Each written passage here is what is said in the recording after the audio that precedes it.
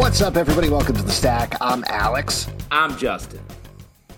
Oh, I was waiting for I'm Pete in my head. Oh, wow, my God. in your brain. Oh, no. And on The Stack, we talk about a couple of books that have come out. I do miss him. A couple of books that came out this week. Unfortunately, Pete, our co-host, will not be here with us this week to talk about his opinions, but we'll channel them anyway. We'll try to bring them out. Oh, definitely. We share so many opinions that I'm sure we're going to cover his bases. There'll be a lot of overlap. Let's kick it off with a big new one. Justice League Road to Dark Crisis. Number 1 from DC Comics, written by Joshua Williamson, Jeremy Adams, Chuck Brown, Philip Kennedy Johnson, Stephanie Phillips, art by Dan Jurgens, Rosie Camp, Fico Ossio, Leila Del Duca, and Clayton Henry. Now, as you can probably figure out from the title, this is the table setting, I would say, for Dark Crisis, the next big event from DC Comics. Dark Crisis finds Pariah being manipulated once again, this time by the Great Darkness, to destroy the DC Universe. As we found out in Dark Crisis number 0, the Great Darkness has been behind every crisis, every villain that has ever hit the DC Universe. So here we get a couple of short tales of some of the main characters that are going to play big throughout this crossover. What did you think about this issue, Justin? It's funny, this issue, like, for sort of, it's the road to Dark Crisis. So this is sort of like some table setting, some throat clearing. We're checking in with some characters. I was surprised by how little happens, or how little is put on the table here. Because it's a lot of like, the Justice League, they're gone, right? And they're like, well, no, not really gone. It's like they're probably gone. They're dead. Maybe they're gone. They're not dead. And it's just a lot of like sort of wrestling, but not really landing on the deal. Yeah. And I was surprised by that. This felt like it was really going to be like, okay, get ready, because here's what's coming. And it really was very much this isn't what's coming. This is what's happened. You have Pariah, who's doing something vaguely origin forming for this. And then you have just a bunch of other villains who are like, hey, we're going to do some crimes, some regular crimes, which I was surprised. It feels like this is a very low-stakes kickoff. Here's my big problem with it. No Bob Hope, no Bing Crosby. How is this even a Road to title? You know what I'm talking about? Wow. Perhaps the deepest cut. They say the first cut is the deepest, but a Bob Hope reference in 2022 is perhaps deeper than the first cut. Yes, this is a very deep cut. I agree with what you're saying. It was not what I expected. At the same time, I thought these were some pretty solid stories of the DC Universe. I like the Nightwing Flash team up. I thought that was fun. I did think the Pariah story in particular was really good. I liked artistically how they kept flashing between his current circumstances and the things that are literally haunting him from his past. I thought that was very good. And I liked a lot of the rest.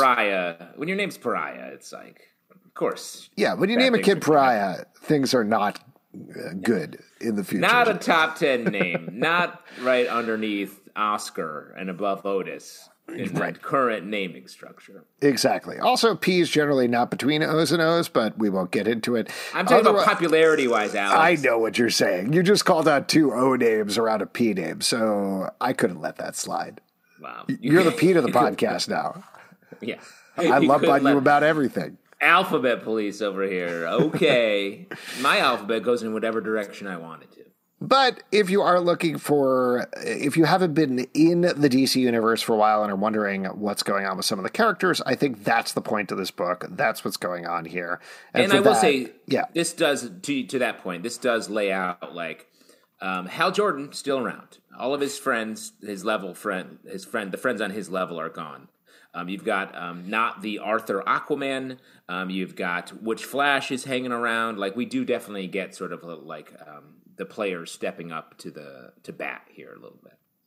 Yeah, so there's that. Let's move on to another one, though, which is also slowly building to its own big event, TBD, but Avengers Forever, number 6 from Marvel, written by Jason Aaron, art by Jim Toe. In this issue, we're catching up with another part of the multiverse, specifically a T'Challa who was almost killed by a Killmonger who seems to be wearing destroyer armor, going around the multiverse, killing as many Black Panthers as he can.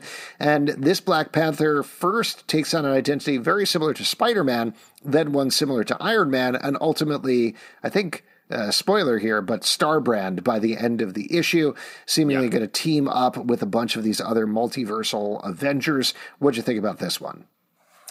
I feel like Jason Aaron has been writing the Avengers for so long now that he can just drop in with sort of a left field type story like this and just hit it. It's just it's a fun story.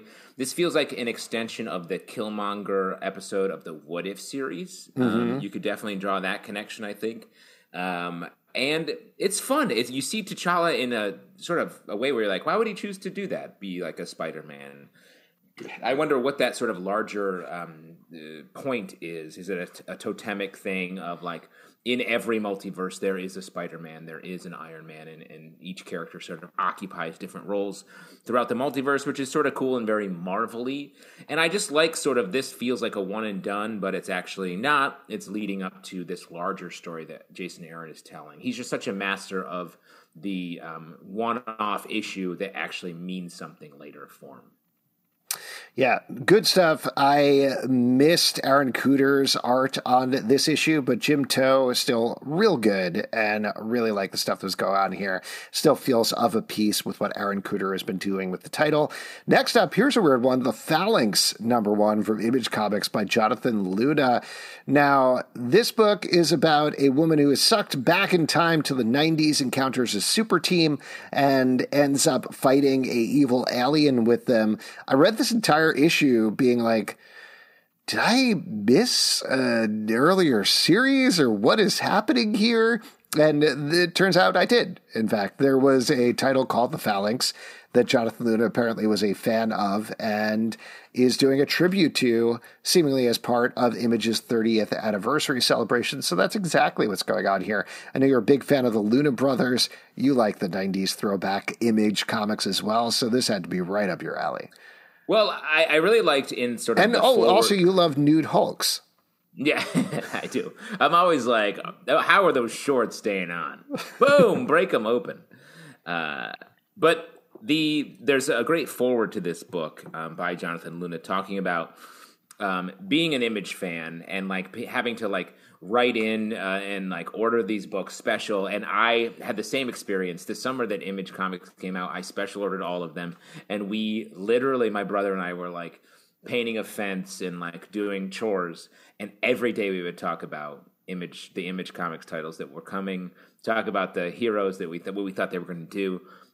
Run to the mailbox every day. They didn't come. Turns out we were like 2 months off with the arrival date. So we're really spent our summer in the heat for no reason. But the point is, this feels like what it feels like to be creating your own characters when you're a kid. I was like, oh, this is like right up my alley.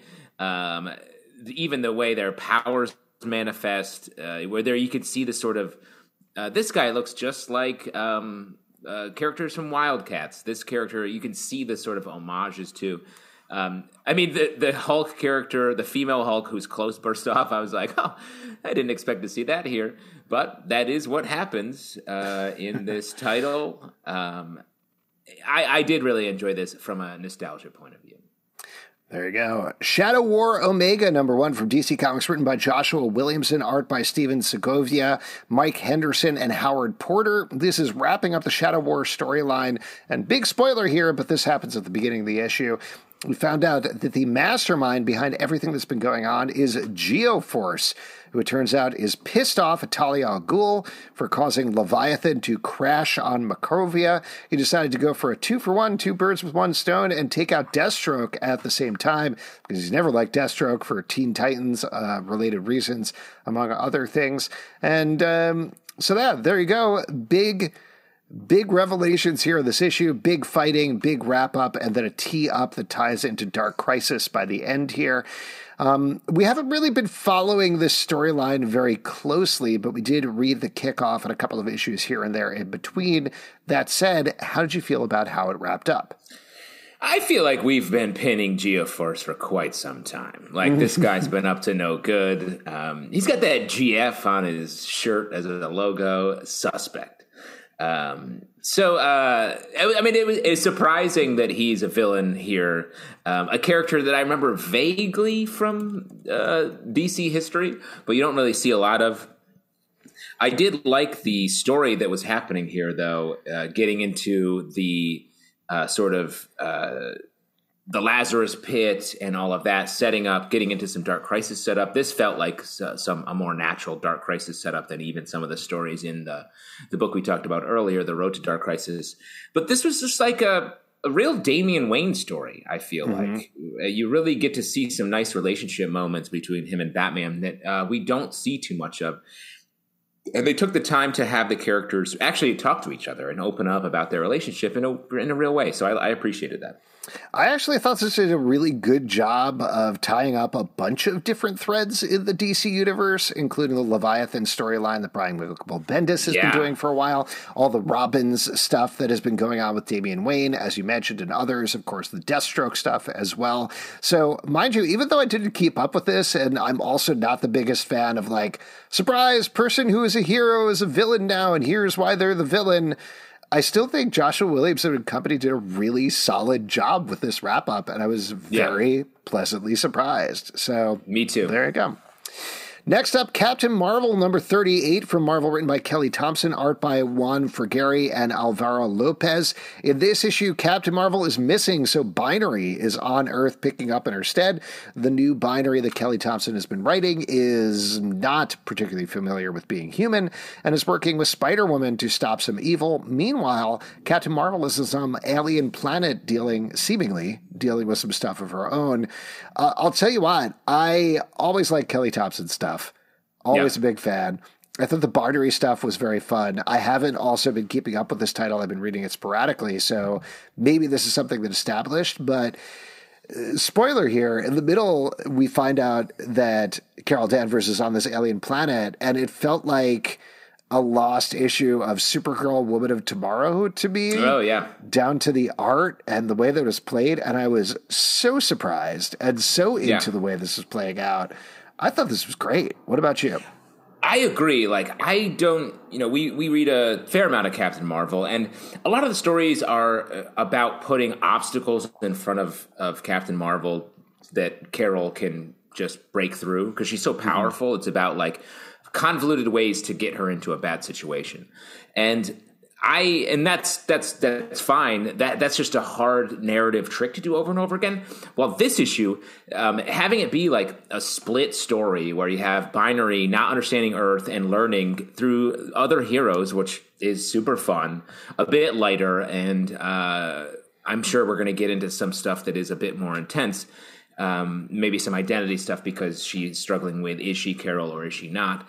And then the stuff on this alien world with the actual Carol is super fun and unique and very different from any other Carol Danvers story. It seems like she's depowered from her normal power set, which I think is a great way to solve that problem of her being too powerful. So I'm all fully on board with this. I really liked it. Next up, The Closet, number 1 from Image Comics, written by James Tynion IV, art by Gavin Fullerton. This is a new horror comic by James Tynion IV, and as I said on our live show, just sign me up for any of that. But in this issue, we focus in on a dad who's trying to deal with the fact that his daughter is scared of the monsters in her closet. He is dealing with it in bad ways because he's not a great dad, as they are... did you look back because you thought your kids were coming out of your room? Yeah, I was like, you said not a great dad, and I was like, oh, here come my kids probably. But she is scared of the stuff in her closet. They're also moving. It's a pretty simple book. Not a ton happens in here, but man, just art-wise and story-wise, I thought this was so simple and so scary and so good. I agree. Like, James Tynion, like, I don't know, he just is in this sweet spot as a storyteller where he comes at the genre stories that he's telling in different ways each time. This very down to earth. You're on this dad who, having been a bartender at like a local bar in Brooklyn for many years, I've been the bartender in this scenario many times. Like I only have time to just grab one. I just have to run to the store. You know what? I'll have two, and then just a third, and just definitely cash me out. I'm like, your partner is going to be pissed. I can tell you that much, and that's the case in this issue. And the slow play into this works perfectly into. I guess we shouldn't say too much, but into a horror, but maybe there's another genre that we're touching on here as well that I think is super great. The art is cool and very almost like modern. What's the reference I'm trying to make here? It feels very cool. Just like cartoon you would see in not the New Yorker, but like a cool magazine cartoon, like an Aeon Flux type thing, maybe. No, not even that, but something like there's a New York Times special page where they're showing some comics, and it's like the art style has that sort of it's very a little bit elevated, but still like sort of that type of graphic novel art that I think works really well here, and I just thought it was really good as well. James Tynion just doesn't miss, so keep buying. Next up, Action Comics 2022 Annual #1 from DC Comics, written by Philip Kennedy Johnson and Cy Spurrier, art by Dale Eaglesham and Ian Churchill. This is telling two parallel stories, one of a young Man of Steel, Superman, as he is dealing with bullies back on Earth, and then meanwhile, up on Warworld, the future Mongol is dealing with some bullies of his own. You can probably figure out they go in opposite directions, but I know you love this book, Justin, right?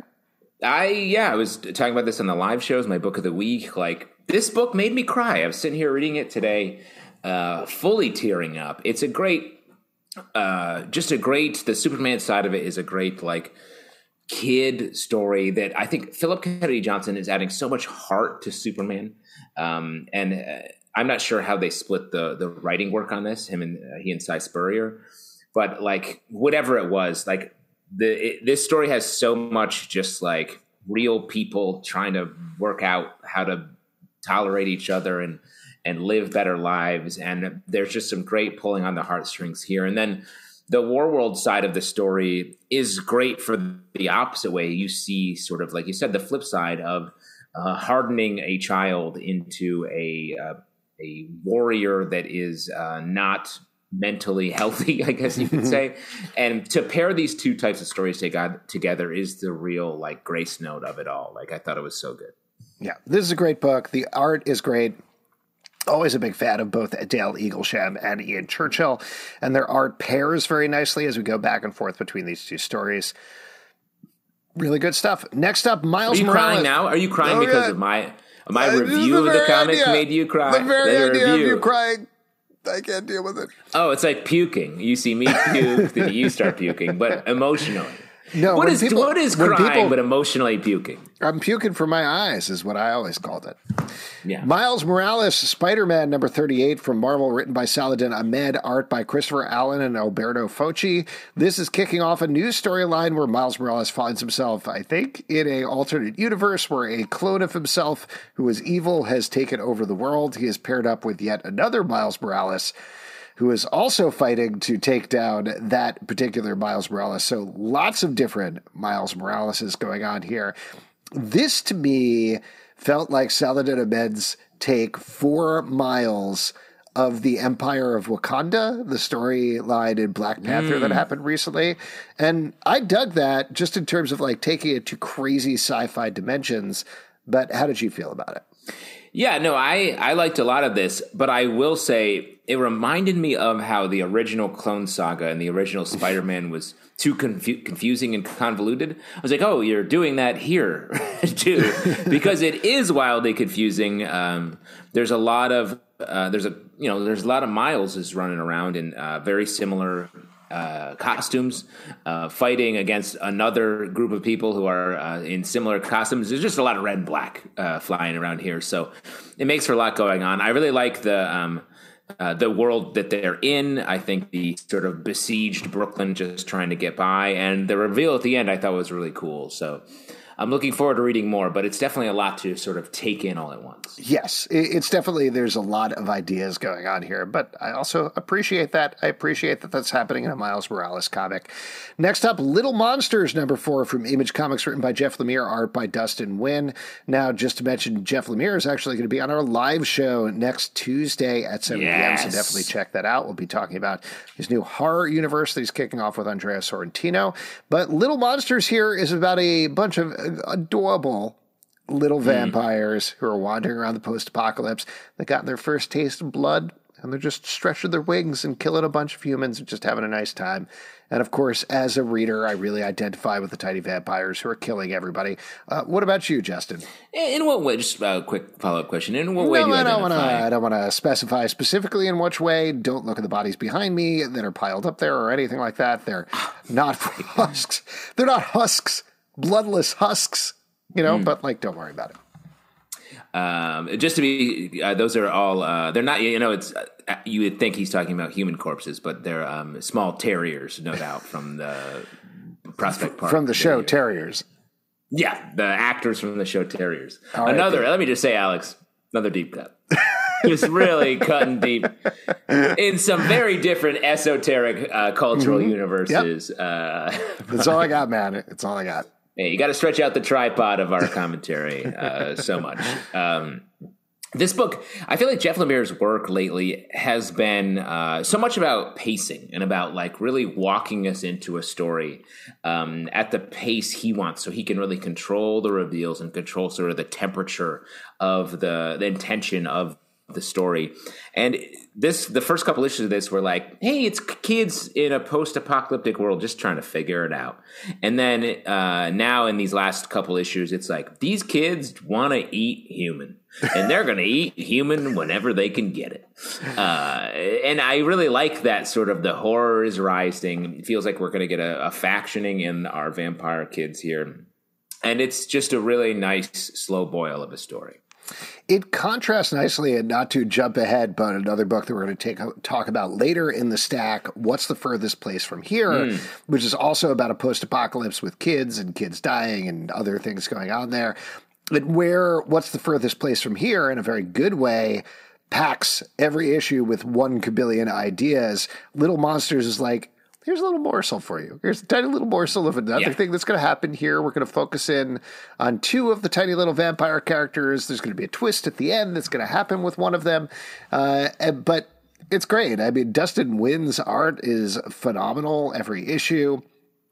I like this world. I like how they're slowly widening it out, again, in the same place as What's the Furthest Place from Here. It feels that approach of we start in a small area, we get into bigger and bigger areas as we go. You get a sense that there's a lot more coming in this book than we know right now. And that's exciting. There's an anticipation, there's a nervousness reading every issue. Yeah. Speaking Even of which, from a dog vampire like Alex. There you go. Speaking of nervous anticipation of what's coming, let's move on to The Nice House on the Lake, number 9 from DC Comics, again written by James Tynion IV, art by Alvaro Martinez Bueno, who I'll mention by autocorrect. We've now reviewed enough of this issues that I plug in ALV, and it's like, do you mean Alvaro Martinez Bueno? Wow. Great We're stuff. fans. Yeah, clearly. So in this issue, our second iteration of friends who are living in the last house on Earth, potentially, are starting to figure out that something is not quite right. Once again, our, I hesitate to say main character, main antagonist, whatever you want to call him, Walter, is trying to figure out what to do about this, and he clearly seems to be spiraling out of control here, and we're starting to get a hint of what is backstage, what's going on behind the curtain with all of this. Talking about eking out tiny little morsels every issue, this is the exact same thing, but I am on tenterhooks every time wanting to know what's going to happen. Yeah, it's really great. First off, the art just establishes such a nice mood by Mr. Autocorrect himself, Alvaro Martinez Bueno.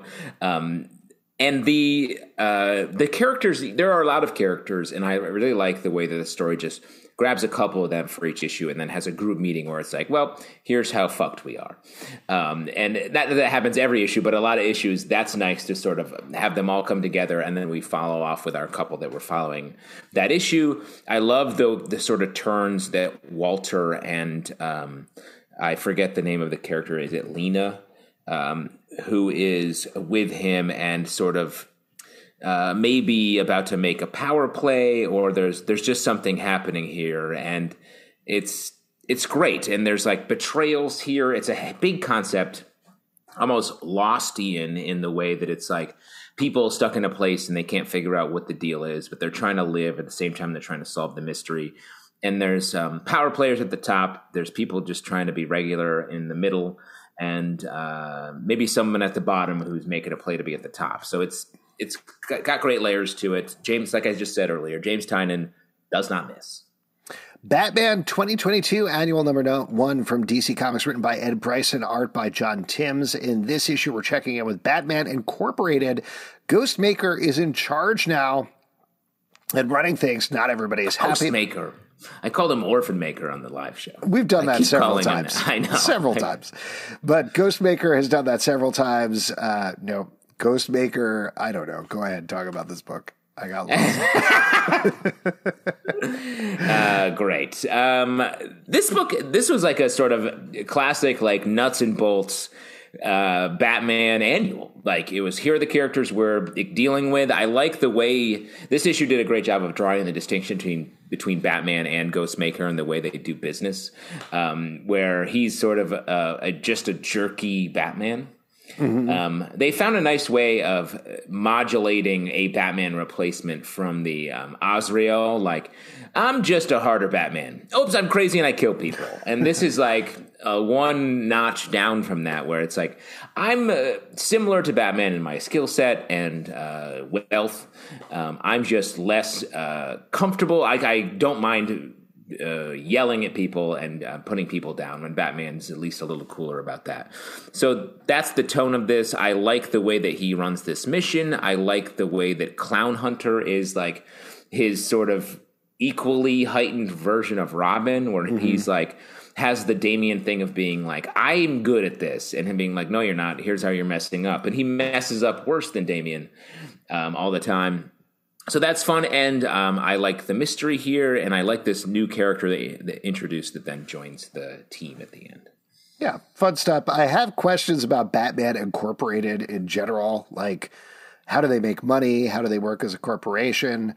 Is there a Lex Luthor LLC, for example, that's, going up against them? Certainly seems like there is, but, You want to see the corporate, so you want the accountancy side. Exactly.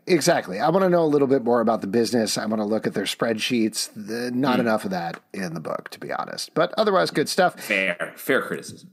Next up, A Righteous Thirst for Vengeance, number 8 from Image Comics, written by Rick Remender, art by Andre Lima Araujo. In this issue, our main character is looking for the kid that he rescued, who was kidnapped by a crazed assassin, something like that. Last issue, this issue, he goes after him. He gets captured. He gets tortured. It's harrowing and horrifying. Brutal. Oh my God, this might be one of the most brutal things I've read in a very, very long time, to the point that, like, maybe it's too much or maybe it skirts that line. How did you feel?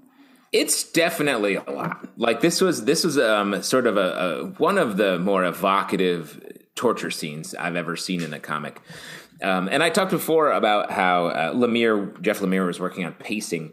It feels like with this story, Rick Remender is really working on like spare dialogue comic storytelling, and the way it really like putting the reader, like washing the images over the reader to tell the story. And this is like just a series of, moments in this larger scene, as opposed to other issues have been sort of longer and like people out running and chasing and getting caught and getting away. And this was just like one room study in like horror.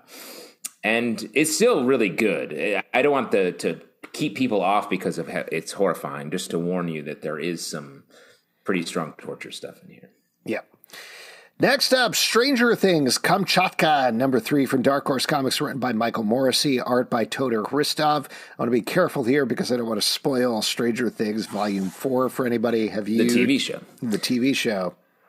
I'm starting it tonight. Okay. So I will say this does not... It becomes clear with this issue how it starts to tie into the show a little bit, but I'll kind of leave it at that without getting into spoilers. That said, I continue to really like this book. I think this is now my favorite miniseries from Stranger Things from Dark Horse Comics. It's dealing with stuff going on with Russia, this spy scientist that's helping out 2 kids. It ties into a secret Russian facility where they have a Demogorgon. A lot of stuff going on there, but it really feels of a tone of the show. I'm into the characters, into the mystery. I'm really digging this quite a bit. What about you, Justin? Same thing. They've done a fair amount of Stranger Things tie-in series, bridging the gap between season 3 and season 4. And this is by far my favorite. I think this is the most successful. It really just like tells a fully different story in the Stranger Things world. And it's good. It's scary when it needs to be. And for everything that happens in this issue, I'm curious to see. I don't know what's going to happen in the next issue. Yeah. There we go. Next up, we mentioned it earlier, but What's the Furthest Place from Here? Number 6 from Image Comics, written by Matthew Rosenberg. Bergie. Art by Tyler Boss. And in this issue, our main characters are dealing with the fact that they did some really messed up stuff at a carnival. The last 2 issues, maybe. Yep. And this issue, they're put on trial for that. They end up in a very different place in very different circumstances by the end of the issue, as well as the overall mystery is starting to unravel itself. Every issue is an absolute treat of this book, I will say. What's your take? Yeah, this book is so different from other books on the stands. It's something, it's hard to pin down. I really like it. I don't know what, every time I read an issue, I'm like, okay, this is like Lord of the Flies, but it's also like The Warriors, but it's also like Walking Dead. Like you find new sort of corners of it, and none of the references feel fully like, oh, this is an homage to that or that or that. It really does feel like it's sort of everything that we consumed in like teen stories, whether it's action, horror, post-apocalyptic, whatever, sort of mixed up in a blender and then told in this really unique format with a humorous / dreadful tone running throughout, if you haven't read it. And yeah, so much happens in this issue for the characters. It feels like the pace of the story is really picking up as we move out. And I'm curious if now we're moving away from sort of the different gangs or families that we've met so many of, or if it's all coming up in a big sort of crash coming soon. We'll have to see. Last but not least, we have Demons, number 3 from Image Comics, written by Scott Snyder, art by Greg Capullo. This is the final issue of the first book of the title as our main characters come face to face with the demons. We hear somebody say, "We have demons," in this issue. So they call out the title right there. But they are going to bat for Halo, which is this mystical substance that potentially comes from heaven or a meteorite or something like that, that is able to battle these demons.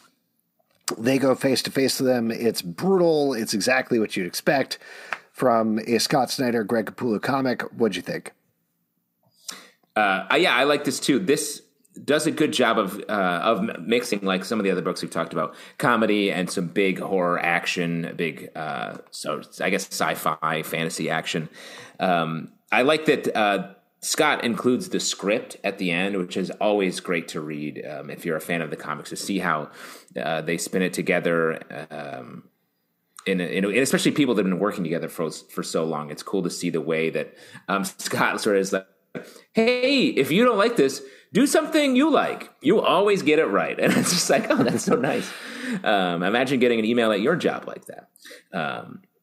But this series also does a good job of having the characters, the heroes, always feel like they're losing.